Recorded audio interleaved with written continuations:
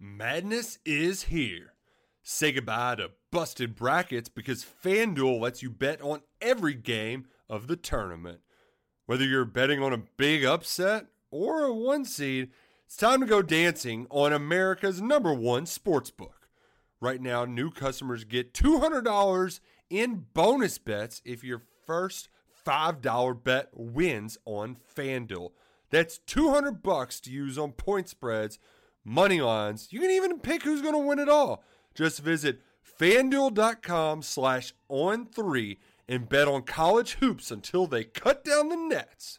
Must be 21 and older and present in select states. First online real money wager only. $10 first deposit required. Bonus issued as non-withdrawable bonus. Bets that expire 7 days after receipt. See terms at sportsbook.fanduel.com. FanDuel is offering online sports wagering in Kansas under an agreement with Kansas Star Casino, LLC. Gambling problem? Call 1-800-GAMBLER or visit fanduel.com/RG in Colorado, Iowa, Michigan, New Jersey, Ohio, Pennsylvania, Illinois, Kentucky, Tennessee, Virginia, and Vermont. Call 1-800-NEXT-STEP or text NEXT-STEP to 53342 in Arizona, 1-888-789-7777 or visit ccpg.org/chat. In Connecticut, 1-800-9-WITH-IT. In Indiana, 1-800-522-4700 or visit ksgamblinghelp.com. In Kansas, 1-877-770-STOP in Louisiana. Visit mdgamblinghelp.org in Maryland. Visit 1-800-gambler.net in West Virginia or call 1-800-522-4700 in Wyoming. Hope is here. Visit gamblinghelplinema.org or call 800-327-5050 for 24/7 support in Massachusetts or call 1-877-8-HOPE NY or text Hope NY in New York.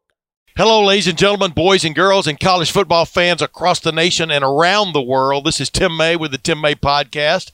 We're doing things a little differently this week, Boston. We're going to start with the creme de la creme. My buddy Austin Ward, Ohio State. That just proves that I'm not the boss because you do whatever you want with the show. No, I don't know. I just kind of like, it's your the show. boss.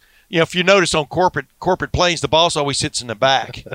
Somebody else has to fly the damn plane, on most cases. But I digress. Of course, the KUHP is sitting here right between us, Boston. A couple 20s in there. The counting the amounts up to $88. There's another $1 going into it right there. I can't even talk about it without going there. It's just your generosity, Tim. Yeah, it is my generosity. But obviously, spirits are high this week because it's big game on the horizon. Ohio State versus Penn State.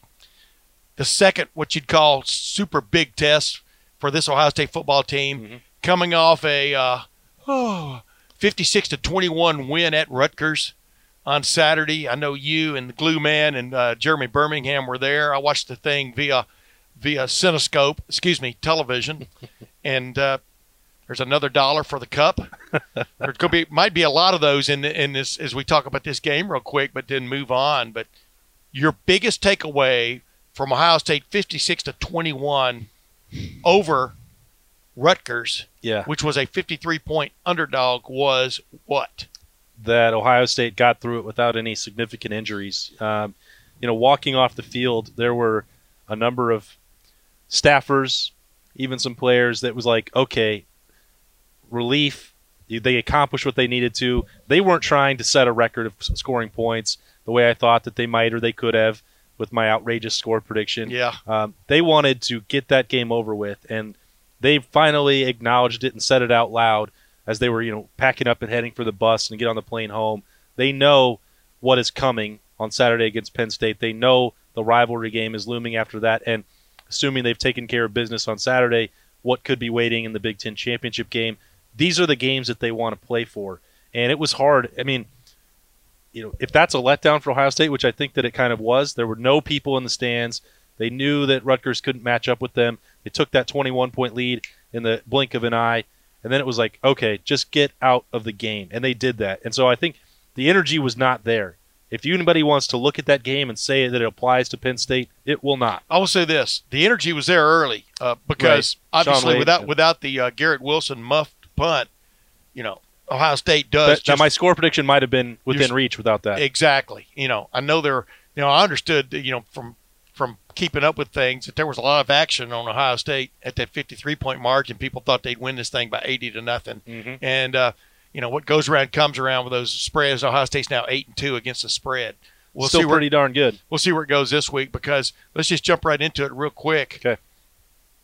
There were some things that the first touchdown by Rutgers after that muff punt, that was a perfectly blocked play. As anybody watched is going to see my plays of the week this week. You're going to see Rutgers lined up, ran right off left tackle, touchdown. That looked like shades of last year with Ohio State's defense. And I'm sure they went to the sideline there and got a few things straightened out, because the defensive lineman got blown out of the path there, and the linebackers got caught up in the wash, and it was just like last year. Yeah, and I couldn't tell on first glimpse, and you'll break this down. Maybe you'll be able to crack the code if it was Tough Borland getting flowing too far to the left there. I'll sum it for you real quick. The two defensive linemen in there got blown out of their gaps. Yeah, and so it's like I was instantly getting feedback that it was a Tough Borland thing from last year. Pete Warner maybe didn't fill the hole, and I don't know. Like, you're going to have a better insight on that when you break it down again. Well, blockers got out on those two guys too.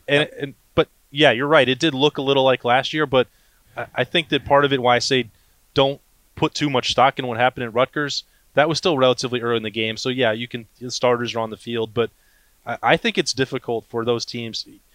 You go through a course of a college football season, you're going to have a day when you don't have your best stuff. Exactly. And I sort of understand why that happened for Ohio State with the level of competition, the fact that they like to play in front of people, but it felt like a scrimmage, and you knew that the stakes were low for them because you could make a mistake and they were still going to be able to win easily. I'm not trying to make excuses for the way they played. They still won by 35 points on the road in a Big Ten game. Ladies and gentlemen, it sounds like he's trying to make excuses for the way Ohio State played. I guess sometimes if it sounds like you're making excuses, you are. But as I said on Wall to Wall Sports the other night with my buddy Dom Taberry, is that there's another $1. Dang it! Don't let it disrupt the flow of the show. It was like Ohio State dominated that game with the exception of about 7 or 8 plays. Yeah. So it's like, it's really nitpicking, but everybody said, well, Penn State won't even look at that game. They're going to look at that first touchdown scored by Rutgers, because that was a well-blocked play against Ohio State. They had some rotating guys in there at the defensive line at that spot at that moment, but it was a first-team defense, and Rutgers ran right through them. And so you're going to look at different plays from that. You'll take some things from that, because that is the latest amount of evidence you have about Ohio State football team. But here's the biggest thing that we haven't even said about that yet. And if you're looking at a defensive line that maybe didn't handle that play perfectly, well, it's going to be quite different when number 2 is out there at defensive end. That changes everything about how you attack Ohio State. That changes everything about the way you get attacked by Ohio State. And Maryland and Rutgers, they did not need Chase Young. But when you're getting ready for How do you Penn know State, they wouldn't have run that when, because although they rotate guys in there, that might be the time he's not in there. I mean, you're right, but he's on the sideline and they're all distracted by him. I would expect, if we're talking about the first quarter of the game on Saturday, he's not going to come off the field this week. He's had 2 weeks off. I know that the rotation is important. Wait a minute. I hear a sound. Johnson. I hear something. That's the cavalry coming over the ridge in the form of Chase Young. Yeah, and so, if we're talking about just that exact situation and how badly he wants to be back, how badly the Buckeyes want him to get back out there and impact the game, I think this will be the highest snap count that Chase Young will see all year. Yeah, and it's interesting because what's Penn State's final memory from its shocking loss to Ohio State last year? Chase Young swallowing up tackle for loss. Bingo, looping inside behind, I think it was Haskell Garrett who shoved the man backwards into the left, the right guard and the tackle, and Chase Young looping in there and making a tackle for loss. For some reason, another on 4th and 5.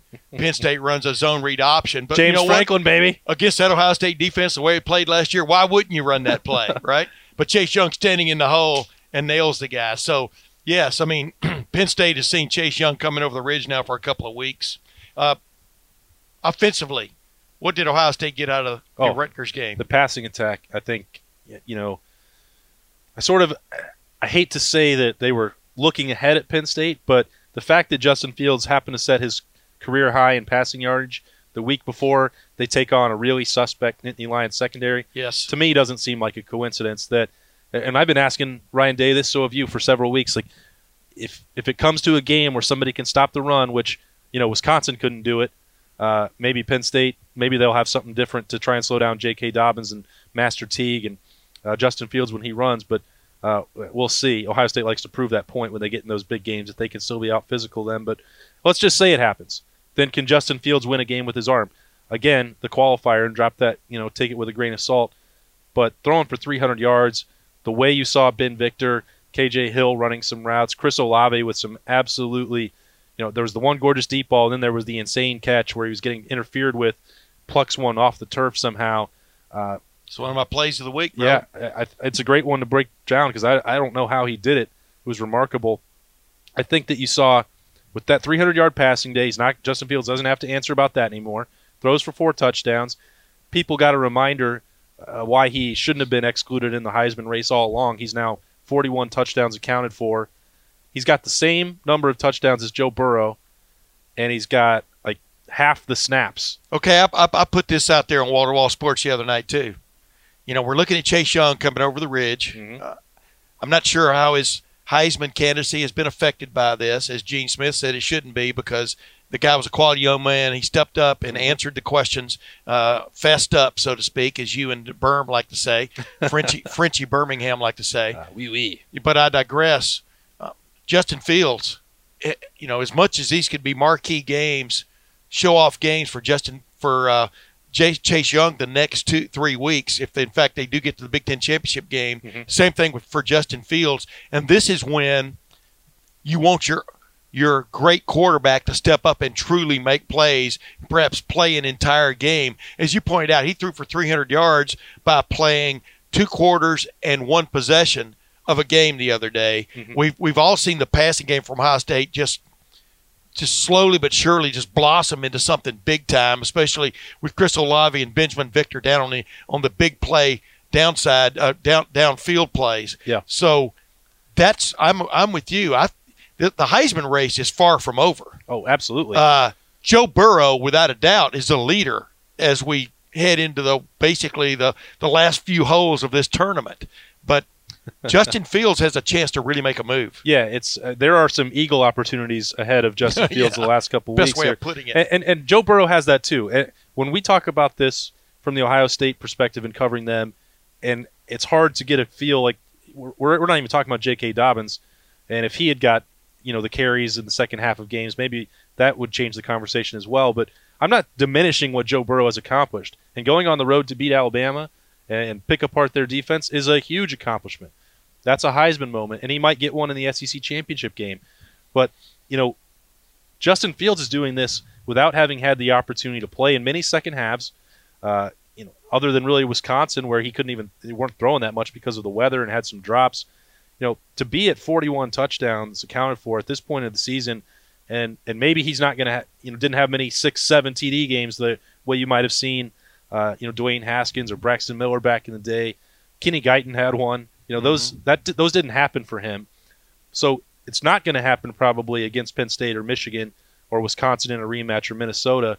But, if you throw for 300 yards in 1 or 2 of those games, 3 more touchdowns in each of them, and you keep Ohio State undefeated and then win the Big Ten, now we're talking about a really interesting case because I was looking at the Sagarin ratings for the last 3 weeks. Everyone loves to criticize Ohio State's schedule.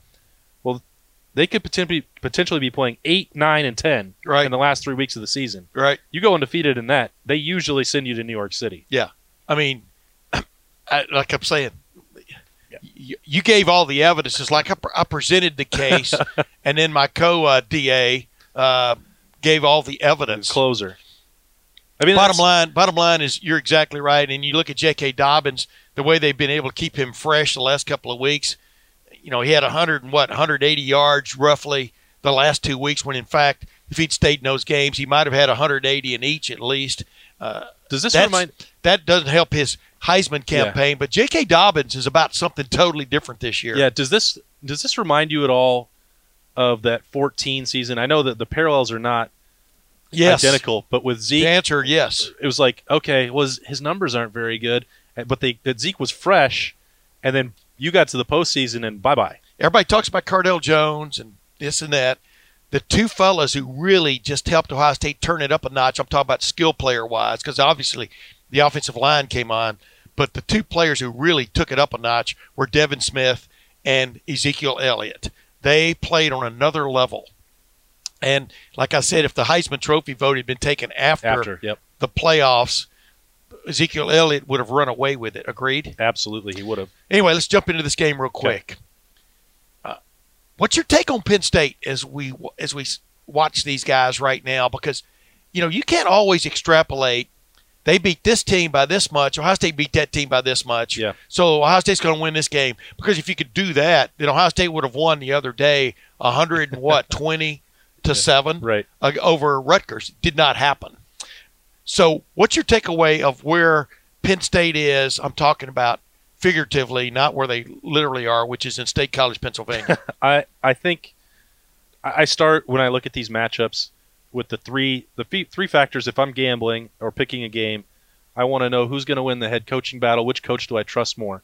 Then I look at the starting quarterback, and then 3 is where the game is played. So if I'm looking at Penn State, I'm not taking James Franklin over Ryan Day in any circumstance ever. I've always been skeptical of James Franklin and his in-game management, and I am more than ever this season. And even Penn State, you see some of the coverage coming out of the Minnesota game. Why did you go for 2? Game management. Think about last year with the 4th and 5 or 6, whatever it was. And I just, in a big game, I have no faith in James Franklin. So, Clifford versus Justin Fields, to me, that's a no-brainer. And then the game's in the shoe. Where could a challenge come? I think that rush defense is probably salty enough to create some problems for Ohio State. We'll see. But that was the expectation before the Wisconsin game. I think they're going to struggle mightily on offense to block Chase Young, who's going to be a man-possessed. Devon Hamilton, he added another one, Tim. You wrote about him last week. 4 sacks in the last 3 games. It's not just that Chase Young is doing it. With Hamilton and Cornell inside, that creates a lot of problems. You hope that a quarterback like, Trace McSorley used to be, well, he can extend plays and create problems. Well, if you have those 2 defensive tackles that are taking away your pocket in 2 seconds and they're athletic enough to run you down, that I think advantage is negated. Troublesome a little bit, though, coming out of that Rutgers game, too, was you knew going in that Johnny Langan was going to run as much as he was going to throw. Yeah. He had some success running. I'm talking about Rutgers quarterback. There were just these little troubling things there that you saw leaks. If it was on a boat, you'd have the sump pump running, as opposed to you weren't be bailing like it was last year. But whereas the sump pump hadn't been running that much this year, it was running on that defense occasionally on Saturday. Yeah, I don't think you're ever truly going to if you have a mobile quarterback, I don't think you're ever going to truly stop him from getting some yards in a game. That's why I'm bringing it up, because Sean Clifford has shown he can run a little bit. Yeah. Run a lot, actually, the kid from Xavier High School in Cincinnati, and it's a big coming home sort of moment for him. I mean, I think he is a legitimate weapon. With Hamler getting banged up, though, that's a big one. Wow. You just kind of go, where do they go? Because I see Ohio State's defense kind of holding sway in a situation without Hamler, because I keep remembering like it was 5 minutes ago or 5 seconds ago, Penn State had a first down on its own 5-yard line just before halftime. All you're saying to yourself is somebody better cover KJ Hamler here. They run a slant. Shaun Wade thinks he's going to run a takeoff. Instead, he cuts in front of him, runs a slant, and goes whatever it was, 95, 91 yards just before halftime, or that game wouldn't have been a game probably. And you're just going, that's what this team had going for it. But now with Hamler banged up, Journey Brown coming on as their running back, pretty much like that Pacheco kid. I mean, he's a fast guy. His confidence is kind of growing as it goes. He had a 100-yard game the other day. I mean, they do present some challenges offensively. I think it's just, yeah, you're right. And that's sort of where I would say most of their ability to test Ohio State will come. I don't think that people talk about their rush defense, and I did already, and the numbers look good. I think when you look collectively, a lot of teams have had success throwing on Penn State, and it wasn't just Indiana last week or not just Minnesota in that Correct. game. That's been a looming problem, and you're trying to match up some of these guys. Ryan Day will know where he wants to attack, and if it has to lead with the throw instead of trying to hammer away with J.K. Dobbins and Master Teague early, that's what he'll do, because he has Benjamin Victor playing at a pretty high level right now. You have K.J. Hill, one of the more consistent guys that Ohio State's had in ever. He might finish as the most productive. He might be vying for the most consistent because he's zeroing in on a couple of records. Big-time records. And so, Garrett Wilson, they're using him more in the passing attack. He obviously is going to be upset a little on the practice field this week about the costly Jameson turnover. Williams, though. My man Jameson Williams had a couple of chances there the other Those day. were big chances, too. And, deep ball, and yeah. then one that should have been a first down. Yeah, but I mean, the thing is, these things keep coming on, but you never know if they're going to click or not. You know, you kind of run that airplane out there. Is it going to take off? We'll see. But, you know, you getting back to what you're talking about, too, is this is what Ohio State – I'm going to write about this week if I get permission from Boston. Ohio State has answers offensively. I've said that all along this season. And like General Norman Schwarzkopf, you know, Iraq, you know, soldiers had built these big, huge lines there in Kuwait awaiting the United States assault. So what the United States and its allies do? They went around and went to the air game, and Iraq had no answer. So that's the thing about this Ohio State allied approach is – it has the air game. Yeah. And unless it's just really inclement on Saturday, which is going to be like chilly, fairly chilly. It's November in the Big Ten. It's not going to be perfect. Possibility of a little bit of dampness, but Ohio State just has answers. Yeah, and I feel the same way about what Jeff Hafley and Greg Madison have done. The responses that they've been able to make and improvements with the linebackers and the secondary. When we talk about Clifford running around, I mean, Malik Harrison just looks so much more aware out there. I was breaking this down with Zach Boren for a Buck IQ this week, and he's a different player. I mentioned Tuff Borland and Pete Warner on that touchdown early, but you look at the 10-game resume there, those guys are different players.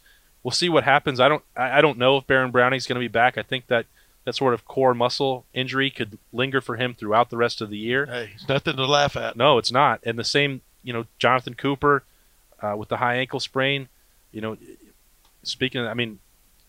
State has been very cautious with him for a good reason. And I'm not saying that what happened to Alabama and Tua Tagovailoa is, reflective of that. But those guys had the same surgery. Yeah. I know that you can have different severity and whatever, but that's one reason why Ohio State's been so careful. Now, the hip is not the ankle. I'm not saying that maybe I shouldn't draw a parallel, but no. But if you're limited with your movement and you're not the same player, you maybe shouldn't be out there. And so I don't know if that's going to be a decision that Ohio State makes this week with Cooper, because we know he desperately wants to be on the field. Yeah. Here's the thing they're missing with Jonathan Cooper or anything else. He plays that strong side defensive end, and the guy takes on the tight end, sometimes a double team block, and that's what you've seen these other guys fill in extremely well. But that's what you're missing. That's why they can throw Jayshon Cornell out there on occasion if they need to, just to get a force front, and throw another one of those defensive tackles like B.B. Landers or Tommy Togiai into the mix, or Haskell Garrett along with Devon Hamilton. But that's what you miss when it's these games where you have like on like. I'm talking about from a talent standpoint. Mm-hmm. So you got to figure Jonathan Cooper, if he can play, he's going to play the next 3 weeks. And you can't say that Ohio State is not a little bit concerned about that with Cooper as they try to chase the national championship and the competition gets better, because 2 weeks ago, when Browning tried to give it a go against Maryland, he was lined up at defensive end. Ohio State had moved Rashad Berry or turned him into a two-way player and lined him up at defensive end, and sometimes a little three technique could be possible for him. And on Saturday at Rutgers, they had Cade Stover, the true freshman, moving up from linebacker to get reps at defensive end. So it's not – he's on that Sam Hubbard track. Yeah, I think that he's going to be phenomenal there. He kind of resisted that initially. Berman, I walked down the tunnel, that really long, bizarre tunnel at Rutgers with Cade after the game. I saw his carry bag. It said linebacker. I said, Cade, you're going to need a new duffel bag. And he said, I hope so. Yeah. When he got to Ohio State, he wanted to play linebacker. Yeah, I think he now sees where the money might be for him down the road. And that Hubbard transition, that's a good – not just money, but opportunity. Yeah, that's early opportunity. That's a really good comparison for him. You're right. And so that's his fourth game. So I don't know if Ohio State is going to be willing to let him go the rest of the year. I think the ideal plan for him was a redshirt. But my point was, they're not just like, okay, we're going to go with Smith and Harrison at defensive end and everything's going to be fine. I think they're planning just in case Cooper can't do it. Yeah, they're mixing and matching. Get the best guy on the field for the situation. And Cade Stover is a different player now than he was 3 months ago. Absolutely. That's a profound statement, ladies and gentlemen, I just made. But you follow my drift. Some of these guys are coming on. Zach Harrison's coming on. So we'll see where it goes. Hey, well, always, Boston, it's a pleasure. Hey, And thank you for having me. I always keep my eye on this up when you're here sitting here, because this is starting to stack up a little bit. You Well- never know who's going to grab it and run with it like a Heisman Trophy pose. Where am I going to go? Yeah, I know exactly. You know where to find me every day. We've been sitting together in the you're going to get the Woody locked door. for 8 years. I know Hey, exactly. Hey, did you happen to take that cup full of $88 yesterday? What cup? Oh, I don't know. Yeah. Well, we're downtown here, so you never know you never know what elements you're going to run into as you leave. But yeah, always a pleasure, Boston. I appreciate it, man. We're going to be back in a moment. Going to break down 3 plays. It's going to be quick, but 3 plays from the Ohio State-Rutgers game headed into the Ohio State-Penn State game. And then I'm going to have one of my best friends on. He also happens to be one of the great analysts out there, pundits, whatever you want to call him, Dave Jones from Pennsylvania. He's been covering Penn State for a long time. He's got Ohio State in his blood, though. He grew up here in Columbus, and he always has pithy observations, not just about Ohio State, but about Penn State. But we'll be back in just a moment. Hey, college football fans, it's Zach Bourne here. You need to check out BetDSI.com. BetDSI is a great way to use your sports knowledge to make some extra cash. That's right. BetDSI is the top-rated online sportsbook. They've been paying winners for over 20 years. The reason they've been around that long is because they have got the fastest payouts in the industry. Plus, the user interface and mobile site is the best in the business. Play, win, and get paid. It's that simple. It doesn't matter if it's college football, the NFL, NBA, NHL, UFC, esports, reality TV, virtually anything. You can bet it. You can bet on it at BetDSI.com and get paid right now. There's no better way to add some excitement to games that you already are watching. Check out their live betting, where you can bet on games throughout the entire matchup, every play, and every minute until the end. BetDSI has a special deal for Letterman Row fans. Use the promo code ROW100 to get a 100% bonus match. That's more than double. That's right, more than double your money to start winning today. Once again, go to BetDSI.com and use promo code ROW100 and get this limited 100% bonus offer to make some extra cash on the sports you know and love. BetDSI, promo code ROW100. Now back to the show.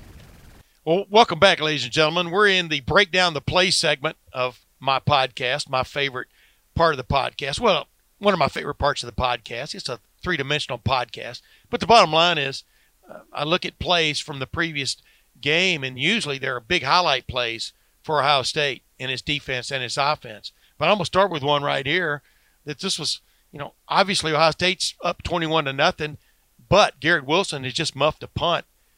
Rutgers gets great field position because of that muffed punt. And right here, you're going to see Rutgers come out and run a play. It looks like Ohio State's offense running against some of the lesser defenses it's gone against this year, big-time plays, except, in fact, it's Rutgers going against Ohio State's basically their number one defense, even though they've got an entire flip-flop defensive line in here which features Tyler Friday. I think this is Antoine Jackson, Tommy Togiai, and Javonte Jean-Baptiste. The regular array of linebackers are in here, but you're going to watch Rutgers block a play perfectly, which leads to one of the few big-time breakaway plays Ohio State has given up in the running game all year. Now, granted, this happens to a defense, but this is an offense they're going against, which was 125th in the nation, or 128th in the nation in scoring going into this game. But watch how well Rutgers comes off the ball and blocks Ohio State out of the way, creates problems where it looks like the Ohio State defense of yesteryear. I'm just showing this because, yes, just when you think you've got things figured out, calamity can hit. So go ahead and run that play, Glue Man. Let's show everybody what happens here. Handoff to Pacheco, right through a huge gap over the left side. And as we look at it, stop it right there.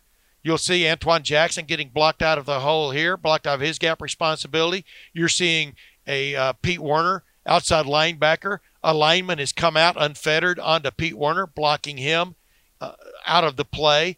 You'll see the center take Tommy Togiai and shove him back into Tough Borland. This looks just like a play we would have seen last year against the Ohio State defense when it gave up repeatedly gash plays. So you can rest assured that as this play ran to fruition, go ahead and run it, Glue Man. You'll see Pacheco go through there, puts a little move on Tough Borland, desperately trying to get back into a gap that I don't think was his in the first place. And you'll see that even a team like Rutgers, if it blocks a play perfectly and some Ohio State defenders get knocked out of their areas, bad things can happen. And that's what happened on this play. Definitely, everybody said, I remember talking to somebody after this game that, well, Penn State won't even look at that Ohio State-Rutgers game. They'll look at other big-time games. Guarantee you Penn State's looking at this play, ladies and gentlemen, and they're going, we blocked this right. Maybe we can do the same thing. Now let's move ahead, though. This is what separates Ohio State from basically almost every other team in the Big Ten this year, but definitely puts it on par excellence with the elite teams in the country is, yes, you might have Ohio State figured out defensively going against Ohio State's offense, but then it has great players step up and make some huge plays. And really, what's a better example than the pass to Chris Olave? Ohio State up 35-7 early in the third quarter. It's the last possession that Justin Fields is going to be part of. Throws a ball to a takeoff down the right side to Chris Olave. It's thrown short. I think Ohio State might have been throwing into a little bit of a wind gust there. The ball's thrown short. Olave gets interfered with on the play, yet he turns around.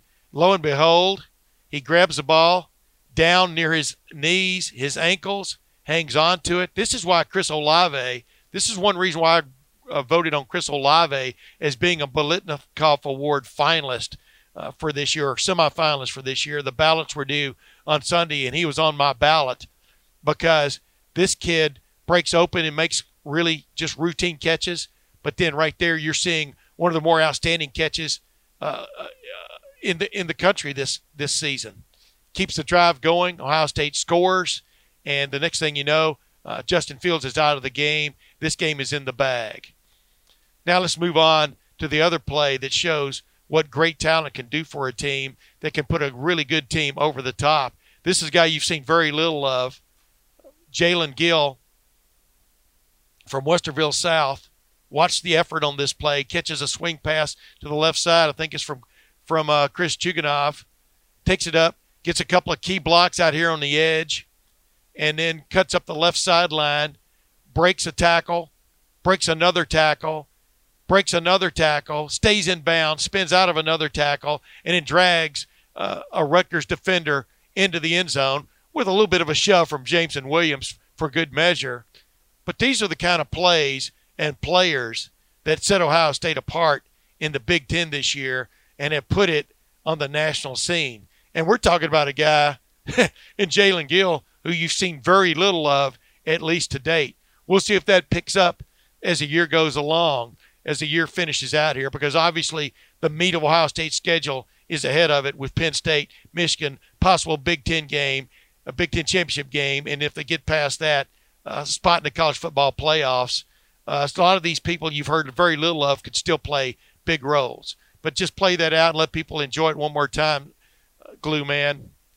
Jalen Gill getting into the end zone in a Big Ten game. Jalen Gill, a big thrill for Jalen Gill.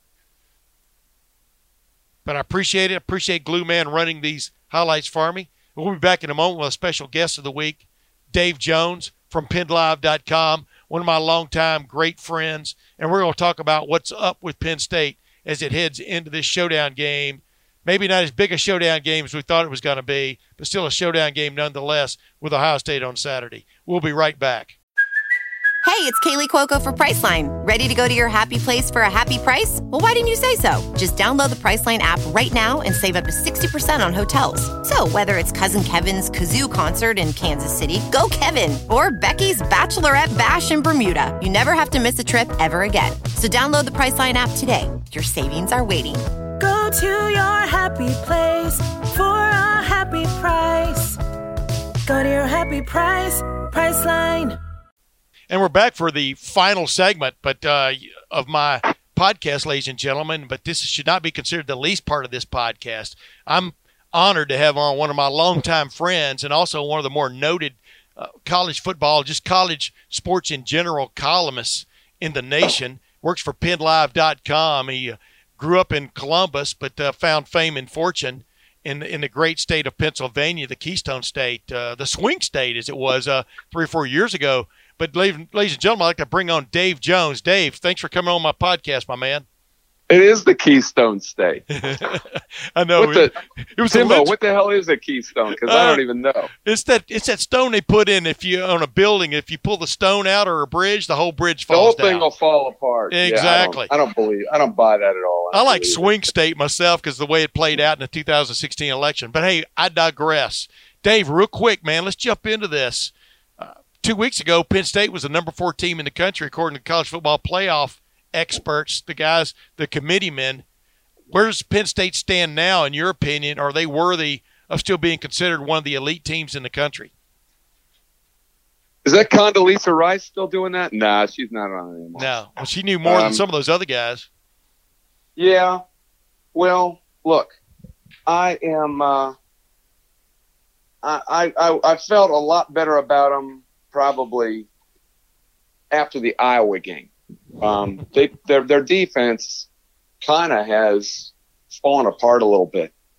Their back four does not look good. They've kind of gotten strafed by not only Indiana but Minnesota. Yeah, and those are good, savvy quarterbacks. But I mean, they're not the guy at Ohio State. You know what I mean? Yes. God, I get around you, I start talking like you. You know what I mean? Yeah, I know. Exactly. Rubs off. Well, I'm a mimic. I would be worried about every level of their defense at this point where I'm a Penn State fan, and I think all Penn State fans are coming into this game. Their pass rush has a lot of big numbers. I think they got 33 sacks, but they're not. A lot of those are late in the game. I'm talking about late in the pass. They're not getting real good pressure with 4 on the quarterback. And if Justin Fields gets time, it's over. On the other hand, their run defense has been the one part of the defense that is hung in there. It's hung in there. They had to go. I can't remember how many plays Michigan had. Michigan, I don't know if you watched that game, Michigan-Penn State. Michigan owned the last 2.5 quarters. Yes. And they ball controlled, and they Bo Schembechlered that game to death. And Sharkface, I think, was really enjoying it. But they didn't quite win at the end, but you felt like almost Michigan won the game. That seemed to me like the start of a trend, a negative trend for Penn State. They won the game, they pulled it out, but I don't think their defense has been the same. The defense has been on the field a lot, but they're still the best in the nation, yards per carry in the nation. I think it's 2.21, something like that. I can't remember. Yes, you're close. Bottom line is, you see the matchups just like I do in this one, and you just touched on what I thought is the key matchup. They got to pressure Fields, right, Timbo? Right, because Ohio State's passing game. I mean, Fields threw for 300 yards. Yes, it was against Rutgers, but he did it in 2 quarters and a series, and that was his season high. And the point is, who knows how many 300-yard passing games he could have had at this moment if, in fact, Ohio State had not refound its running game this year with J.K. Dobbins and Master Teague III. See, I think if they don't at least get a draw at scrimmage with Teague and Dobbins running behind those guys. See, I think, and I've thought all year, when I go back, I watch more Big Ten football, I think, than anybody in the country because I have to. I do this power poll I just got done with last night at 2 a.m. and I watch video of every single game at least 10 or 15 minutes, and a lot of times I'll watch a whole game. I mean, I felt like I needed to watch Iowa, Minnesota, so I watched the whole thing. You and I ought to get a bachelor pad, just you and I. Our wives would probably hate it. Yeah, that'd be really scary, dude. But I do that all the time. I watch football all night. I mean, just like because I love it. I love Phil it. Steele. Yeah. Phil Steele with his 6 TVs. Phil's a freak. Oh, you yeah. and freak. Yeah. You and Phil have a lot more in common than we do. Yeah, Well, you could get maybe. together a lot easier too. I think our sense of humor is more in line, you and I, but than I would be with Phil Steele. Yeah. But the bottom I don't line is, know like about you're saying, Phil. I mean, Ohio State looks like a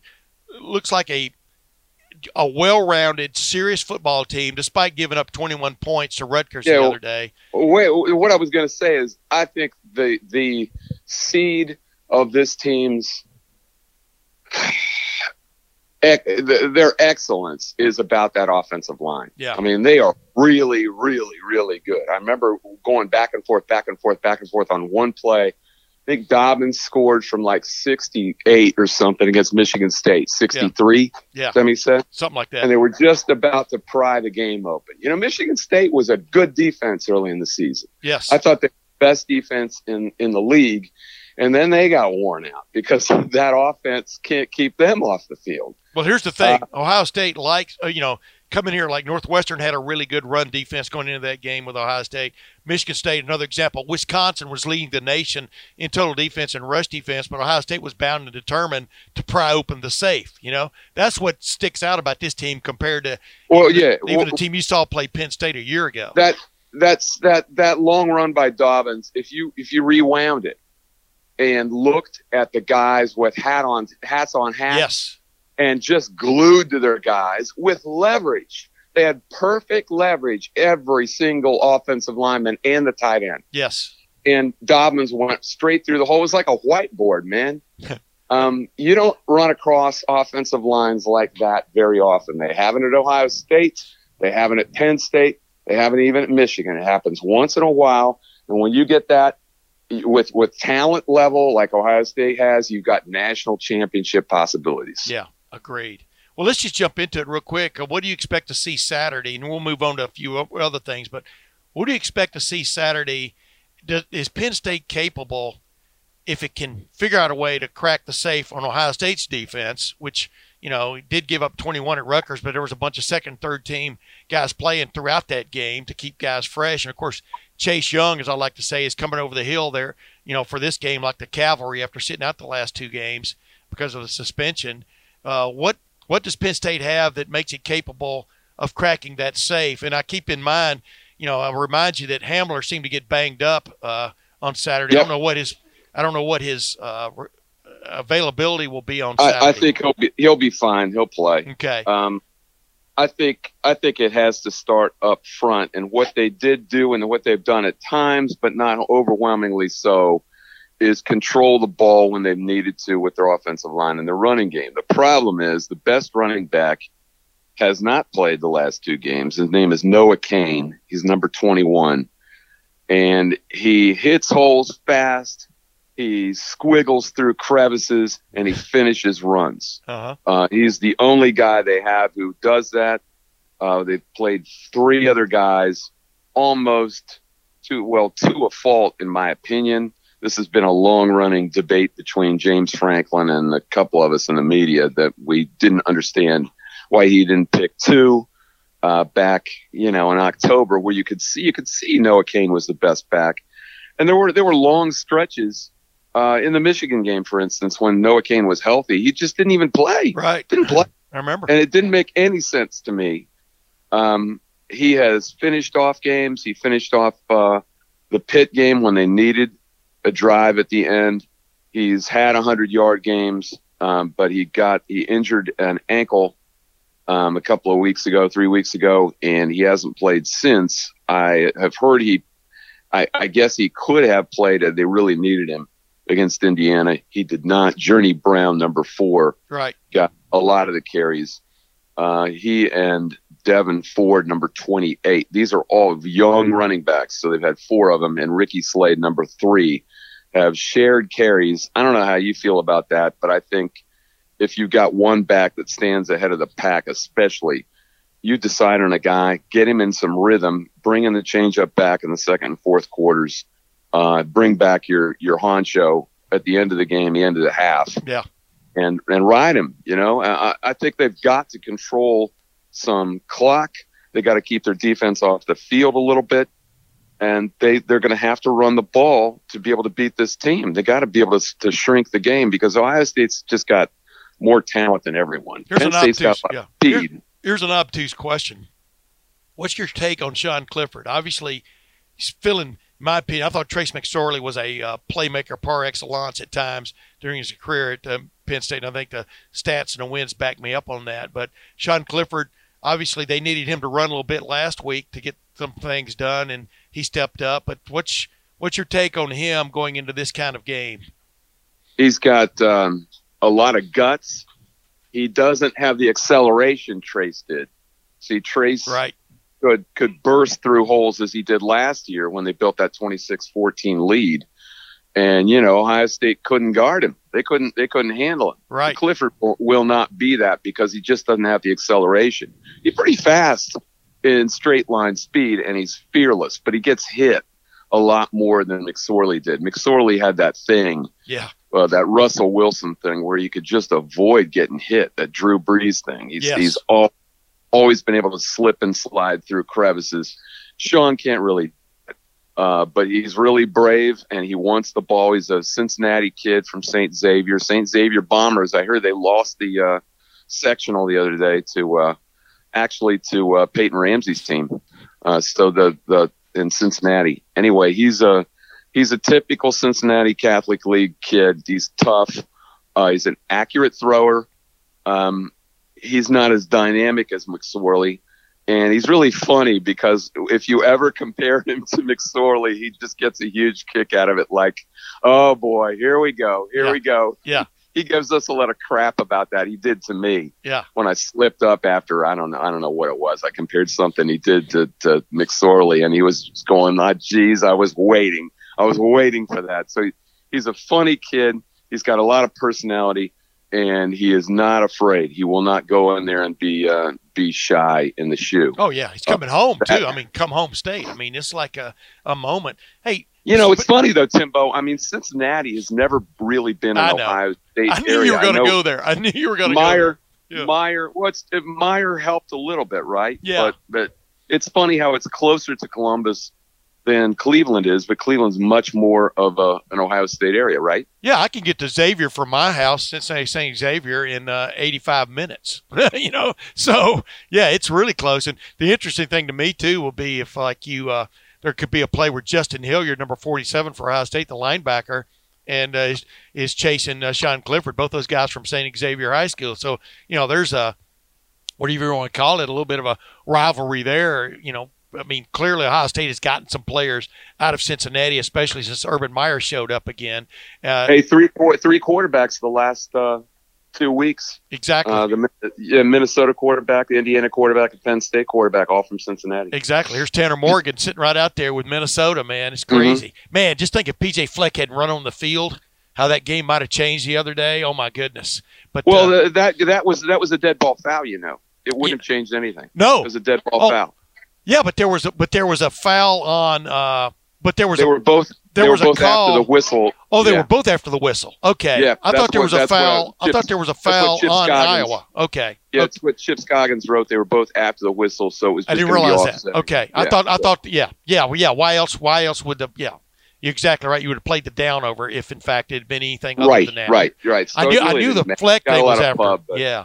Well, anyway, real quick, let's jump into this real quick. So what do you expect to see Saturday? I mean, what's your take on this game? Obviously it's a big national, it's being promoted as a big national showdown game, been tarnished a little bit by a lot really by Penn State losing at Minnesota. But what do you expect to see Saturday? I just don't see a pathway for Penn State to win the game.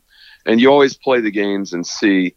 And there have been other years where I would string a couple of ifs together when Penn State had deficient teams compared to Ohio State because I felt like Ohio State had weaknesses. Yeah. I really don't know where Ohio State's weakness is this year. I just don't. I mean, where would it be? Well, that's usually you get the last unit, you get two of the six as the DBs. Hell, they're the best. Might be the best of all of Ohio State's units. Yeah. I don't know where Ohio State does not have at least a draw and maybe a big advantage. Yeah. Like I said, I think Ricky Ronnie, the Penn State offensive coordinator, has been hard to game, so to speak. You can't really tell what he'll do no matter what game score situation. It doesn't really seem to matter. People have compared him to a kid playing Madden. Yeah. I had a reader say that he envisioned a big like a Wheel of Fortune wheel with every third square that just says, just go ahead and chuck it deep. It's just spinning in his head at all times, right? Yeah. No, I wouldn't say that. I thought he had a pretty good game at Minnesota. Yeah. I didn't think he was the problem overall. Yeah. But he is prone to putting Clifford back there in some situations where I think they'd be better served trying to run the ball. Well, he must have read Tim May book. He must have read the Tim May book, because the Tim May book has a chapter, when in doubt, air it out. Just you were Daryl LaMonica, huh? Yeah, Back there you go, man. The Raiders. Yeah. But yeah, we don't take what we're given. We take what we want. Exactly. Back in the good old days, anyway. Hey, well, real quick, Dave, I want to touch on this too. In your mind, is this more of a referendum game for Penn State or Ohio State? If you follow my drift there, do you sense there is greatness here in this Ohio State team? Like I said, you grew up here in Columbus. You know what Ohio State football is all about. You knew Woody Hayes just like I did. I sold Coca-Colas at Ohio Stadium, boy. Bingo. So now, when I was 14, 13, I watched Cliff Branch run around there. Bingo. So where do you put this Ohio State team and the teams you've seen live and then a lot on television over the last several years? But where does this team kind of fit, you think? It's spooky, Timbo. How similar this situation reminds me of when I was 12. Growing up and cutting out the Columbus Dispatch Sunday section, all the different stories and the pictures. Photos, yeah. And scotch taping them on big cardboard that my mom gave me every week. And they never lost. They never won a game by fewer than 27 points. Yeah. They were just killing everybody, like this team. And then exactly 50 years ago, yes, 1969. That's what this team reminds me of. And I think the schedule is kind of slanting in that direction. And I never, ever would have said this until a couple of weeks ago. It occurred to me, and I'm thinking, man, oh man, this team is going to have 12 weeks of people telling them how wonderful they are. They're going to play Maryland and then Rutgers and kind of fall asleep. Then they're going to wake up for Penn State. They're going to beat them up. And they're really going to think they're wonderful. Yeah. And meanwhile, what I'm watching in Ann Arbor is something I didn't think I'd see under Jim Harbaugh. But that offense is waking up under Josh Gaddis. I don't know if you've been watching. But I was doing the Jaws theme. I was doing the Jaws theme there while you were talking. You say what? I was doing the Jaws theme there while you were talking. Timbo, he's the most remorseless killer in this city. Yes, he is. And hey, speaking of remorseless, you talk about desperate. I mean, they're going to be running into a ridiculous situation next week in Ann Arbor. Yeah, here's the thing. I mean, maybe Penn State can win the game. I don't expect it. If it's not close, and that's what the odds makers say, 19 or 20, everyone's going to be telling them how wonderful they are. Yeah. But I don't think this is not a vintage Penn State team. This team, I could have seen this team losing 3 or 4 games. Yes. They've only lost 1. They've played as well as they possibly can, I think, to James Franklin's credit. But they're a year away anyway. Michigan should have been, their talent dictates that they've wasted so much talent. Those wideouts. I mean, my God, yes. Donovan Peoples-Jones should be a household name. Nico Collins. How has Nico Collins got 25 freaking catches at this point in the season? Yes. Tell me that. Yes. Explain that to me. I can't. But in that 44-10 win over Michigan State, I saw some awakening, man. I saw Shea Patterson start to believe in himself a little bit. Yes. I saw a spark And let me tell you, if Ohio State goes in there thinking that they are the stuff, you know what I mean? Yes. And thinking that they're impervious, this 24-12 could be revisited. My friend, 1969, 1995, Ohio State had the Heisman Trophy winner, was going to be the Heisman Trophy winner, Eddie George. They go in there undefeated, and Tim Biakabatuka goes yes, there are parallels throughout history of a grand setup like this. And, I know Ohio State's, totally – Ryan Day's totally aware of it. The funny thing about it is, Dave, he can be aware of it, dude. He can be aware of it. But these are 19 to 23-year-olds, right, man. Right, right. But here's the thing about it is, I keep getting this question from people, and we talk about it on radio, on television, and things like this. Man, boy, Ohio State could really use a test in the fourth quarter. I mean, no coach wakes up every game day morning and go, boy, I hope we get tested into the fourth quarter. Maybe you'd have to go to overtime to prove that we are what we are. You never know if you are what you are until you are put into that situation. And, I agree with you. I don't think Ohio State gets shoved into that situation even this week. But I really do believe in desperation times for teams stepping up and playing maybe above their head. And I really see that as a possibility next week at Michigan by Michigan. Buster Douglas in Tokyo, man. You saw it. Yep. You saw it happen. Yep. I'm not saying that Ohio State shouldn't beat them like a drum. I think they should. But Michigan has two things that are required to pull this off. I'm just talking about physically. Yeah. They've got speed. They've got physical nature on their defense and on their offensive line. They're not a soft team, and they're not unathletic. They're both. They've just kind of been wasted for all this time. And when Harbaugh's been putting together these great recruiting classes, how can you not deploy them? Yes. Well, you know what? If Shea, it's all on Shea Patterson in my mind. If he just gets that Buster Douglas mindset and like, screw it, man, I don't care anymore, and just believes in himself and quits being cautious and just throws caution to the wind and goes out and tries to win the game, man, that team can be dangerous, especially at home, especially if you remember when Michigan State kind of punched them in the mouth, in the shoe for the first quarter? Yes. I mean, it could look like that for longer. That's what I'm saying. And the longer that goes on and they hang around or maybe even get ahead where Ohio State's never been behind, stuff can happen. That's where I could see it happening, not really the Penn State game. Well, speaking of jumping ahead, ladies and gentlemen, that's what Dave Jones and I just did. Ohio State versus Michigan.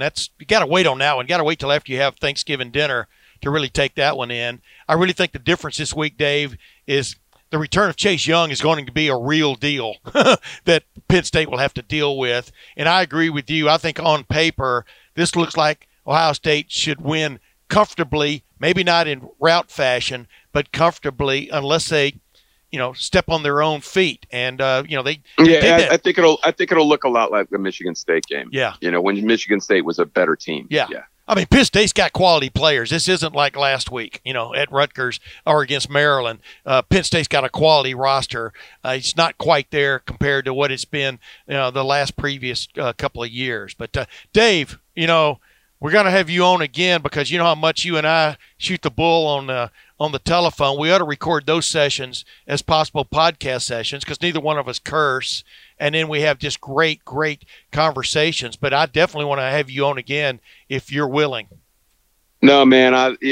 People don't know. Sometimes we probably talk, 3 times a year? Yeah. And whenever we get on the phone, we can't get rid of each other. Yeah. Because it's like, hey, you remember this? Hey, you remember 40 that? minutes. Yeah. It's a free-for-all. We ought to have callers come in and then throw them off the air. I just like the depth. I've always liked the depth you go to, and you're opinionated. I don't always agree with your opinion, but your opinion is based on study, fact, etc. You're not just throwing stuff into the wind, and that's what I've always appreciated by you and then your ability to put it on paper, man. You're par excellence when it comes to column writing, and people who've never discovered you should discover you because I've always said this. You're one of my favorite guys to read out there. But Dave, I really truly appreciate you coming on, my man. Timbo, I don't always agree with you either, but I'll fight to the death. Your right to express your opinion. That's this reporter's opinion. Well, thank you very much, Woody. Appreciate it. Jimmy Crum. I know, man. But I thought more people know Woody than Jimmy. Ladies and gentlemen, that's Dave Jones, one of my favorite people in the entire world. And that concludes yet another edition of the Tim May podcast with my cup here. My cup will be runneth over next week if I do the tally correctly, and you'll be seeing it. We'll be into triple figures, I do believe. But ladies and gentlemen, thank you once again. Enjoy the game on Saturday, and I'm very much looking forward to next week's podcast as Ohio State goes to Michigan with maybe a lot on the line, and I mean from both camps. But until then, this is Tim May. Thanks for watching, and thanks for listening. Madness is here. Say goodbye to busted brackets because FanDuel lets you bet on every game of the tournament. Whether you're betting on a big upset or a 1 seed, it's time to go dancing on America's #1 sportsbook. Right now, new customers get $200 in bonus bets if your first $5 bet wins on FanDuel. That's $200 to use on point spreads, money lines. You can even pick who's going to win it all. Just visit FanDuel.com/on3 and bet on college hoops until they cut down the nets. Must be 21 and older and present in select states. First online real money wager only. $10 first deposit required. Bonus issued as non-withdrawable bonus. Bets that expire 7 days after receipt. See terms at sportsbook.fanduel.com. FanDuel is offering online sports wagering in Kansas under an agreement with Kansas Star Casino, LLC. Gambling problem? Call 1-800-GAMBLER or visit fanduel.com/RG in Colorado, Iowa, Michigan, New Jersey, Ohio, Pennsylvania, Illinois, Kentucky, Tennessee, Virginia, and Vermont. Call 1-800-NEXT-STEP or text NEXT-STEP to 53342 in Arizona, 1-888-789-7777 or visit ccpg.org/chat. In Connecticut, 1-800-9-WITH-IT. In Indiana, 1-800-522-4700 or visit ksgamblinghelp.com. In Kansas, 1-877-770-STOP in Louisiana. Visit mdgamblinghelp.org in Maryland. Visit 1-800-gambler.net in West Virginia or call 1-800-522-4700 in Wyoming. Hope is here. Visit gamblinghelplinema.org or call 800-327-5050 for 24/7 support in Massachusetts or call 1-877-8-HOPE NY or text HOPE NY in New York.